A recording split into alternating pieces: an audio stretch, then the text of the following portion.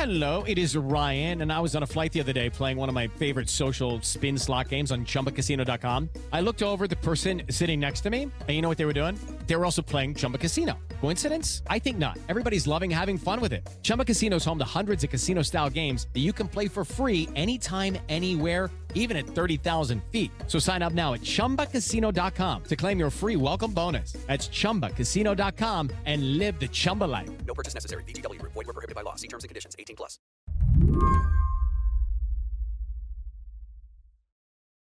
So what has your travel schedule been like over the last few weeks? I have been pretty much following the primary calendar. I was on the ground in Iowa, was on the ground in New Hampshire.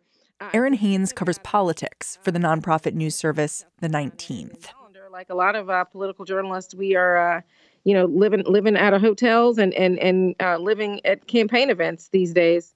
But Erin, she's looking at this primary season through a very particular lens. I get to cover how themes of race and gender are playing out in the 2020 campaigns. Over the last month, that means she's been to shrimp and grits dinners in South Carolina.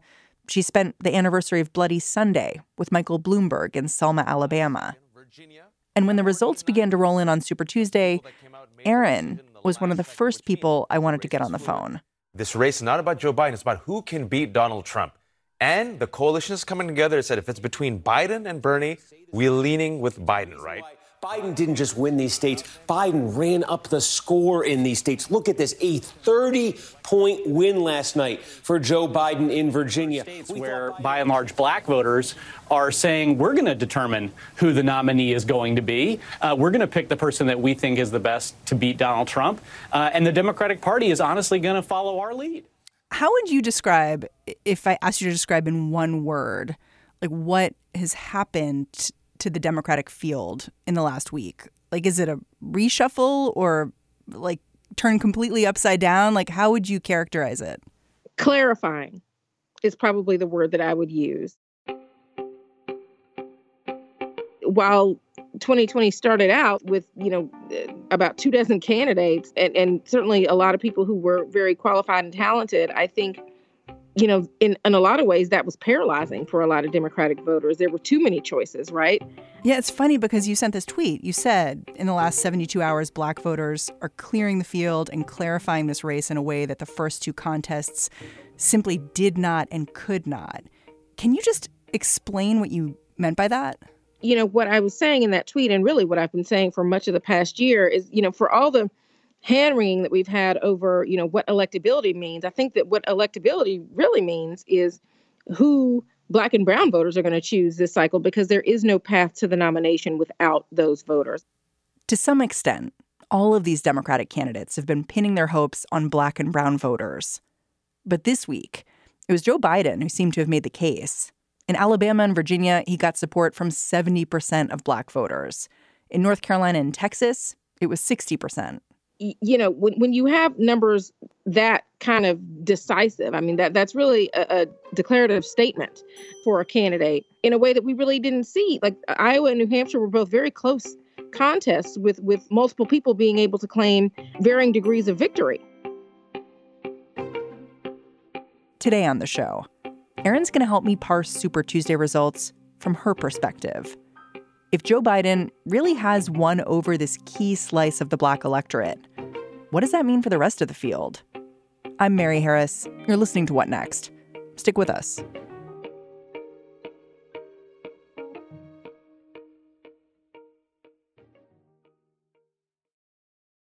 This episode is brought to you by Discover.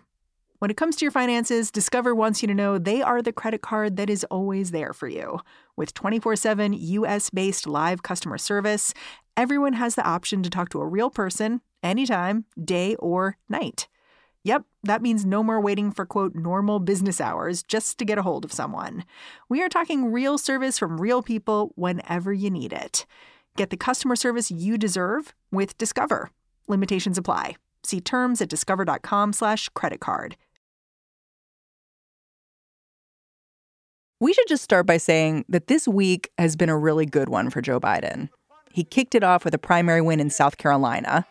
Now, thanks to all of you, the heart of the Democratic Party We just won, and we've won big because of you. And 3 days later, Joe Biden was edging out Bernie Sanders on Super Tuesday. As all that was going on, Pete Buttigieg, then Amy Klobuchar, and finally Mike Bloomberg all pulled out of the 2020 race and threw their support to Biden. But when I asked Erin Haines whether she thought any of these endorsements had impacted Biden's chances, whether anything Joe Biden even said made a difference, she was pretty clear. I don't think so. I mean, I'm really glad that you asked this question because I think that we are where we are in this race because of Black voters and Black voters speaking so loudly and so decisively in this 72-hour window. Black voters made the case that Joe Biden was electable. Black voters are the explanation for Joe Biden's comeback. When Erin says the past couple of days have been clarifying for Democrats, she means the people who are largely considered the backbone of the party, Black voters and leaders, especially Black women, they have made their decision. It was by no means a simple one. So a lot of Black voters, and particularly Black women, were making a head versus heart decision, right? I mean, there has certainly been polling and surveying to indicate that, you know, for Black women see voting overall as a responsibility. It's not necessarily about loyalty to a particular candidate all the time. And so with that being the case, as Black women begin to focus more, particularly headed into those last few days in South Carolina, I think the Jim Clyburn endorsement did a lot to help Black women make up their minds and go ahead and pull the lever for Joe Biden. Jim Clyburn is somebody who has a lot of respect in South Carolina, you know, particularly among Black women. And so hearing him kind of lay out the stakes of this election, I think that was clarifying for a lot of people. Yeah. I mean, it was striking, though, to read your reporting because it was so many of these women saying, you know, this person like Joe Biden may not be my personal favorite, or like it feels like settling, but it just sounds like so many of these women sort of, when it came down to it, they just pulled that lever for, you know, the person they thought, I guess, would be the most electable. I don't know if you would say it that way. I think that's definitely part of it. Look, Black women, and I've said this a lot, and some people kind of see this as a pejorative term, but I absolutely don't. To call Black women or Black voters pragmatic, what I mean when I say that is that they are strategic, right? And I mean, the stakes as they see them in this election are that their priority is to defeat President Donald Trump, who they see as somebody who is racist and enacting racist policies and doing them and their community harm. And what we know about Black women is that when they vote, they don't just vote for themselves. They don't just vote for their immediate family. They vote for their community. They vote for the race. They vote for the country. This pragmatism, it isn't just the voters who seem to be feeling it. You can see it in the way other politicians talk about the vice president. Like here's South Carolina's Jim Clyburn talking about his decision to endorse Biden. He's saying, I trust this guy. I know Joe. We know Joe. But most importantly, Joe knows us. That's right. That's right. That's important. So in November, you wrote this article, and it was called Why Black Voters Are Backing Joe Biden. Mm-hmm.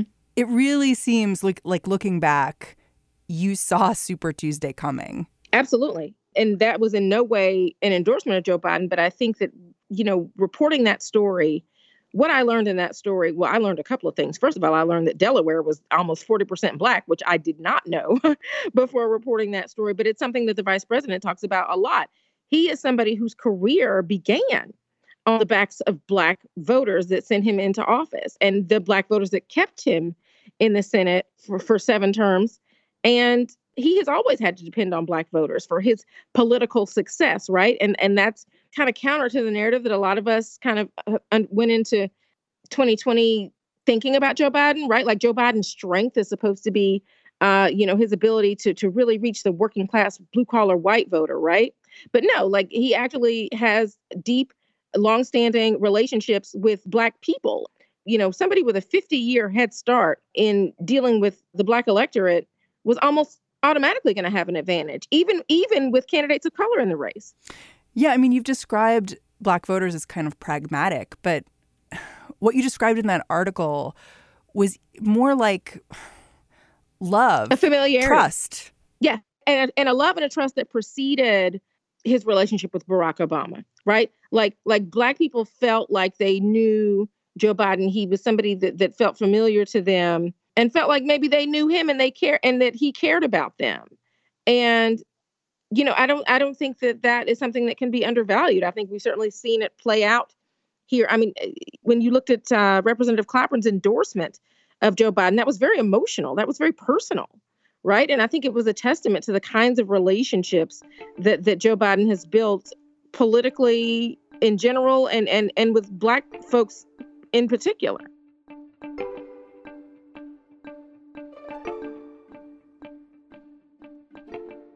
I want to sort of just interrogate this idea that like we're dancing around, which is we're talking about Black voters. But of course, Black voters aren't one thing. They're many things. So how do we understand the numbers that came back out of Super Tuesday? I think the way to think about it is, yes, Black voters are not a monolith. I will say that and repeat it, for the entirety of this election and beyond. But at the same time, like if we think about Black voters, if we can actually see Black voters as issues voters, right? If we can see them as rural, as educated, as blue collar, as people who have economic anxiety, right? Like who is the candidate that Black voters who fit into those different categories or who prioritize those different categories, who is the candidate that they feel speaks to those issues? I think that what we've seen, at least in these early contests, is that they feel largely that Joe Biden is that person. Now, I will also say Senator Sanders has certainly resonated with a lot of younger voters, younger Black and brown voters around issues of economic anxiety, around health care, right? The things that are speaking to their lived experience that Senator Sanders has been able to tap into.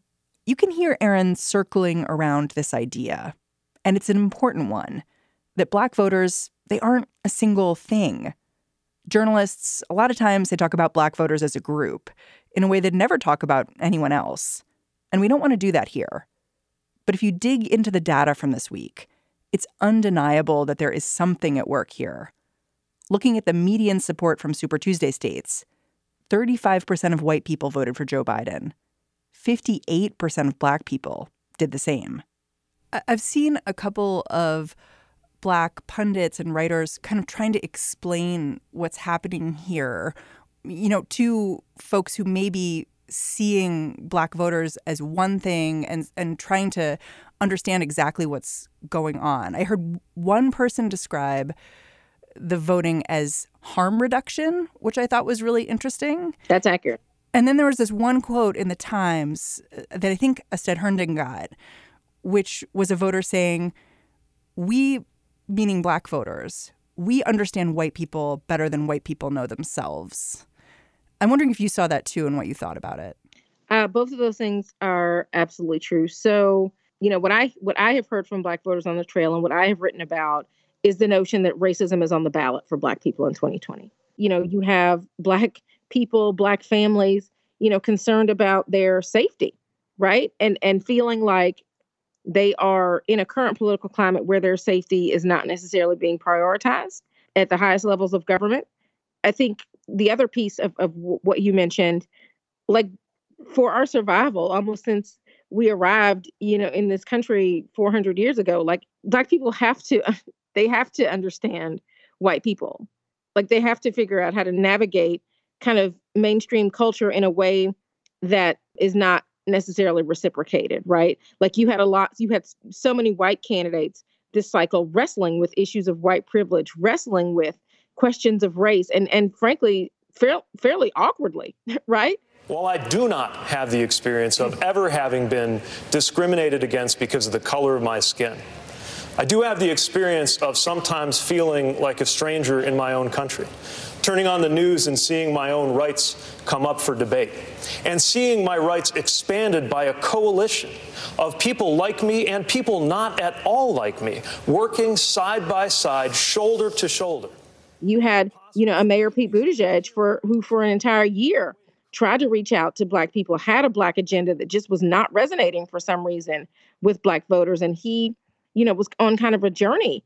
And so, I think that the election has been illuminating in that way because, these are white people who happen to be running for president. It doesn't necessarily mean that they are any more versed on issues of race than most white people in America, frankly, because they haven't had to be. I guess what you're saying is when you talk to Black voters, what they may be saying is, we don't want to guide your journey. We want to know that you have journeyed and you've come to a place where you can hear us. And when you look at Joe Biden, there's a history there that feels solid.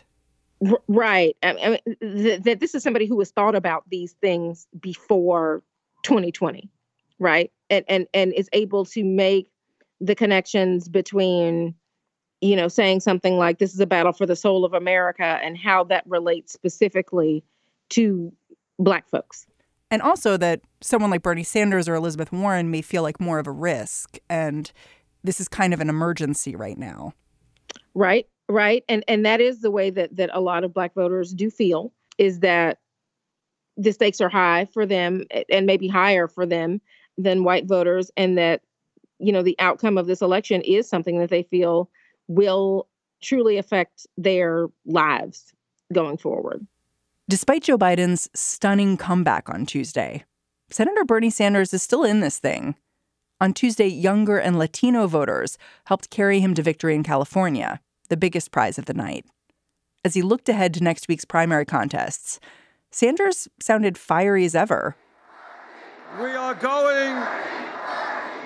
going to defeat Trump because we are putting together an unprecedented grassroots, multi-generational, multiracial movement. But turn back to those numbers, and there is a cause for concern. Sanders holds a strong lead with Black voters under 29, but anyone older than that, it's not looking great.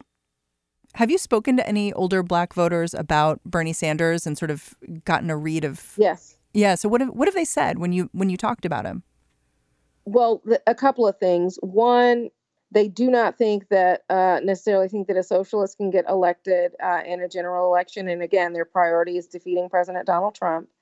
But the other thing is, even if they are open to his policies, right? Like, I think there are Black voters who certainly are on board with a Medicare for All agenda, or eliminating college debt, or raising the minimum wage, those kinds of things that Bernie Sanders has been talking about for so long and are certainly a part of his 2020 platform. But I think that, again, going back to kind of the pragmatism, what they say to me is that they're concerned about Senator Sanders' ability to enact a lot of the policies that he supports. Even if they're on board with some of these ideas, they just don't know how they're going to come to fruition. And so that gives them hesitancy in deciding to support him. Got it. And the case you're making is, it's so hard to go against because it's about optics. It's not about, you're saying the issues. Yeah, voters may agree with him on the issues, but are these things actually going to happen? Is the question that Black folks have. Like, they may love the idea of eliminating college debt, but do they see that passing in a divided Congress? May love the idea of Medicare for All. Think that everybody should have health care, don't see how it's going to happen in this Congress, and don't see how a Bernie Sanders candidacy gets them the Congress that he would need to make those things happen.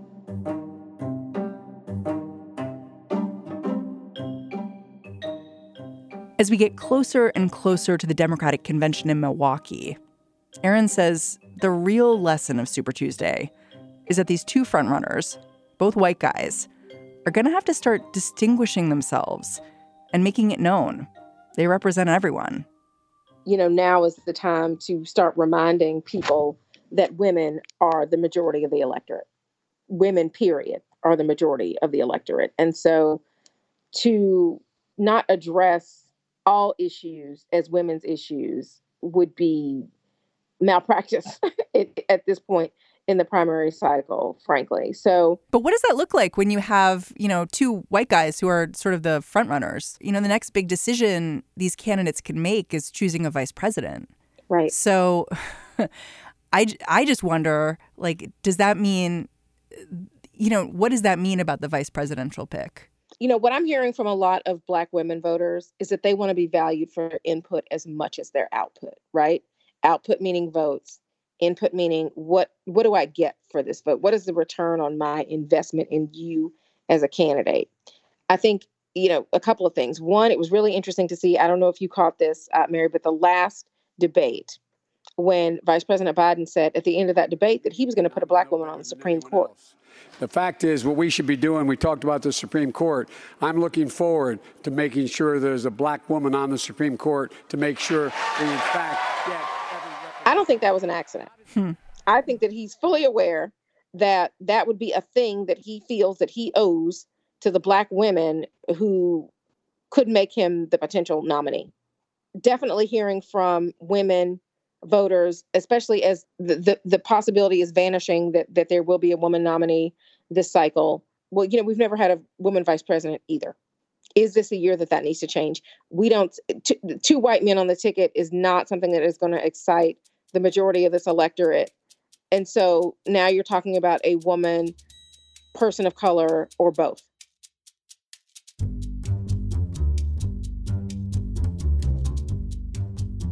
Erin Haines, thank you so much for joining me. Thanks for having me. This has been great. Erin Haines is editor-at-large for The 19th, a news service that's launching later this summer. But her stories also appear in The Washington Post. It might be easiest to keep up with her on Twitter. She's @emarvelous. And that's the show. What Next is produced by Daniel Hewitt, Mara Silvers, Jason DeLeon, and Mary Wilson. Tell me what you thought of this episode. You can find me on Twitter. I'm @Mary's Desk. Lizzie O'Leary will be here tomorrow. Make sure to listen to What Next TBD. And I'm Mary Harris. Catch you back here Monday.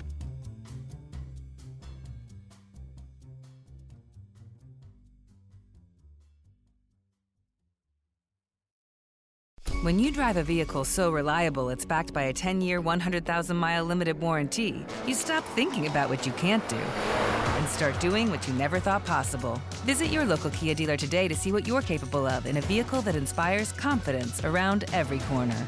Kia, movement that inspires. Call 800-333-4KIA for details. Always drive safely. Limited inventory available. Warranties include 10-year, 100,000-mile powertrain and 5-year, 60,000-mile basic. Warranties are limited. See retailer for details.